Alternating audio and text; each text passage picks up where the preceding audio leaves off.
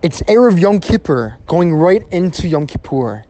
And we always know this holiday is the holiday of sin and the holiday of regret. But there's actually a different message this year. And this message is for the speedy recovery of Shmuel Yitzhak Ben Zlata from Honolina Lemberg in New Jersey. So the whole idea for this holiday is not what you might think. Yes, there's regret. Yes, there's sins. Yes, there's an element of being sad.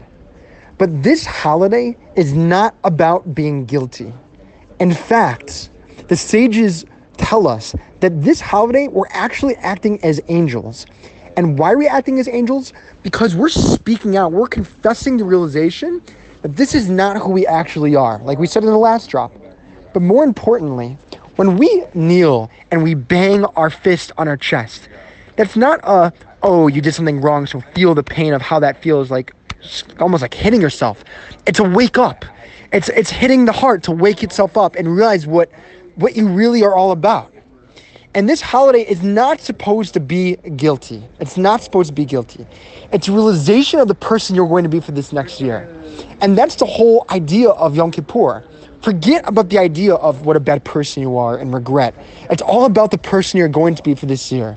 So the mindset you're going to Yom Kippur with, whether you're going to prepare to eat all the food that you can because you don't want to be so hungry in Yom Kippur, if you really think about and you get into the prayers of who you want to be this year, speaking out what you did wrong and feeling it with regret that you sever your connection to the person you want to be, I guarantee you that if you really connect to the prayers, you won't feel an ounce of hunger until the final hours. I wish everyone a meaningful fast this year.